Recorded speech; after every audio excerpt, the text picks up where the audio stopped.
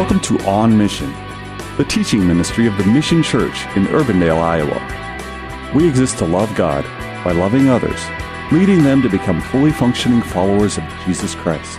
Join Pastor Mike as he teaches through the Gospel of Luke.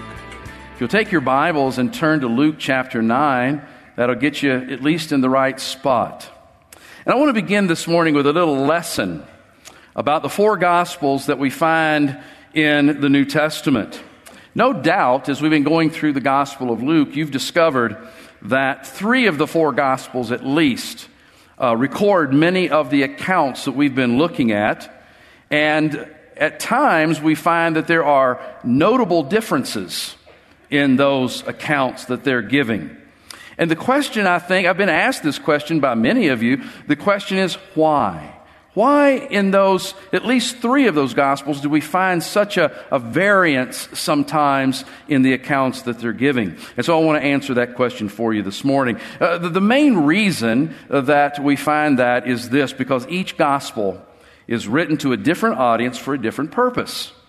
That's the main reason. It was written to a different audience with a different purpose. For example, Matthew. Matthew writes from a Jewish perspective. And Matthew, his purpose is to demonstrate that Jesus is King and Messiah of Israel. And so a lot of what he records will be from that perspective. Mark, on the other hand, his target audience was Roman believers. So he's coming at his reporting from a Gentile perspective. And Mark, he presents Jesus as the suffering servant of the Lord. And Mark, throughout his gospel, emphasizes Jesus' service and his sacrifice more than his teaching. It's not that he doesn't have any teaching in there, but he really looks and reports on those things that have to do with service and sacrifice. Luke, as all of you should know, right, was written to who?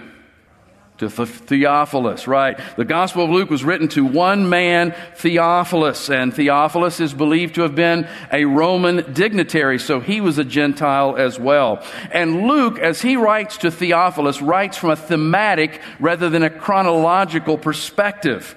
And his goal is to give to Theophilus, and ultimately the Spirit of God has given it to all of us, a well-researched document that interviewed first-hand witnesses, and his goal was to put all this together so that Theophilus would have confidence in the things that he was being taught about Jesus. And finally, we come to the Gospel of John, and we find that John writes with the other three Gospels in mind. He already knows about them, and so as he records his Gospel, he is supplementing and complementing the things that have already been written by Matthew, Mark, and Luke. John also writes from an evangelistic perspective, proclaiming Jesus as Savior and Lord, and also from an apologetic perspective where he defends the truth that Jesus is the incarnate God-man, the promised Messiah. And so those are at least four good reasons why you'll find some variance and some differences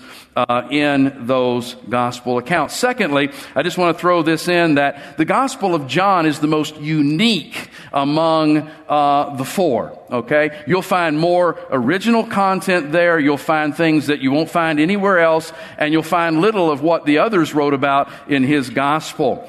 And but Matthew, Mark, and Luke are referred to as the synoptic gospels because of the amount of common material that they each record. Now, it is a fact that it was common material, but it wasn't necessarily identical material. And even though it wasn't identical material, one thing we need to make sure we understand is it wasn't contradictory material. All right? What we find is simply this, that each writer of the Gospels, he either uses or omits certain facts that are helpful to the purpose for which the Holy Spirit inspired them to write. So, what we discover then is that if we want a full account, we want to see all that happened with a specific account, then we have to take all three of those Gospels and we have to then synthesize them down so that we have all of the relevant facts and they're all included. And such is the case today. Matthew, Mark, and Luke all record the Transfiguration, which we looked at last Sunday. Not only do they record that, but they also record what follows immediately after the transfiguration. These gospel writers record that Jesus leaves the mountain and he leaves his glorified state behind, and he comes back to the valley and he interjects himself once more in the common challenges of ministry among people in a fallen world. And so, with that in mind, that we have these variances and differences, and not all the gospel writers include all of the different facts, today I've decided that we're going to put all three of these together as we look at this passage of Scripture. So we're going to take all three accounts, and what I've done is synthesize them together so that we'll just go through one reading. Now, as we read, you're going to find, go ahead and change the slide for me if you would. As you look at the screens, you'll find Luke's words, the words that he wrote, in black. You'll find the words that come out of Matthew in blue. You'll find the words that are coming from Mark in green. And despite any of those, if it's Jesus speaking, you'll see it underlined in red. We all got it? Black is Luke, blue is Matthew, green is Mark, and underlined in red are the words of Jesus. Are you ready for this?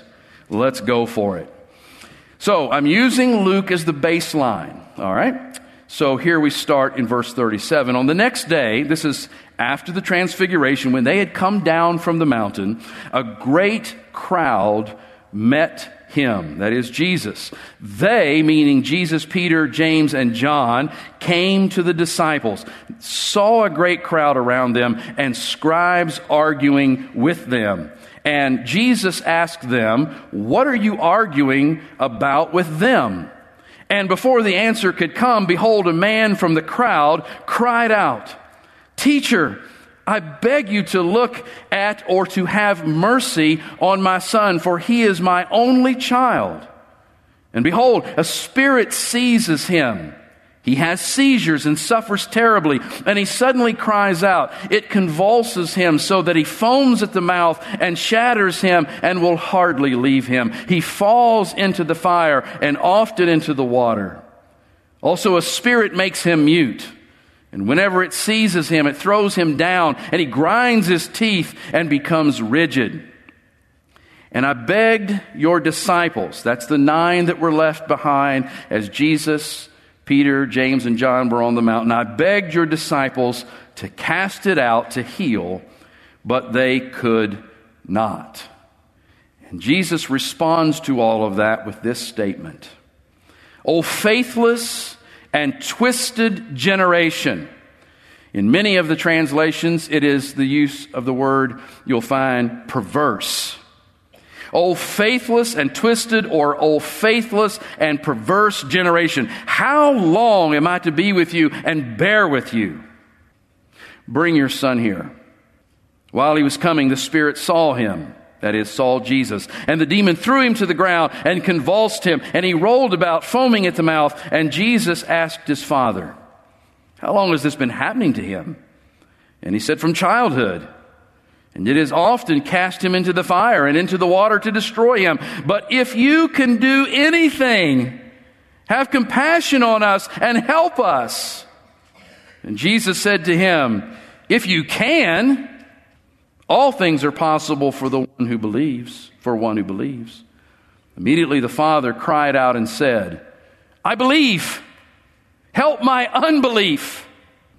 And after crying out, help my unbelief, Jesus rebuked the unclean spirit, saying to it, "You mute and deaf spirit, I command you, come out of him and never enter him again." And after crying out and convulsing him terribly, it came out. And the boy was like a corpse, so that most of them said, "He is dead." But Jesus took him by the hand and lifted him up, and he arose, was healed instantly, and Jesus gave him back to his father. And all were astonished at the majesty of God. But while they were all marveling at all that he was doing, the disciples came to Jesus privately and said, "Why could we not cast it out?" He said to them, "Because of your little faith. For truly I say to you, if you have faith like a grain of mustard seed, you will say to this mountain, 'Move from here and to there,' and it will move, and nothing will be impossible for you." He also said, This kind cannot be driven out by anything but prayer. Many of the translations also include the word fasting. Jesus said to his disciples, "Let these words sink into your ears. The Son of Man is about to be delivered into the hands of men. They will kill him, and when he is killed, after 3 days he will rise." But they did not understand this saying, and it was concealed from them so that they might not understand, so that they might not perceive it. And they were afraid and asked him, and they were afraid to ask him about this saying. You know, there's no doubt that Jesus, Peter, James, and John have enjoyed the proverbial mountaintop experience. Jesus was temporarily engulfed in the glory that was his before his incarnation. Peter, James, and John saw the divine glory of Jesus. They also saw the glory of the kingdom through Moses and Elijah. But no sooner had they gotten off the mountain than they were immersed again in the messy ministry of life in a fallen world.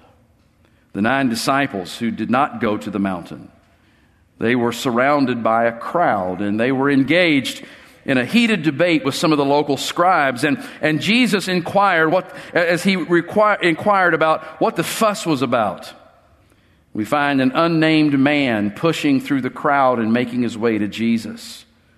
And as he got to Jesus, he began to beg him to have mercy on his son, because his son was afflicted by an evil spirit that seemed intent on destroying him.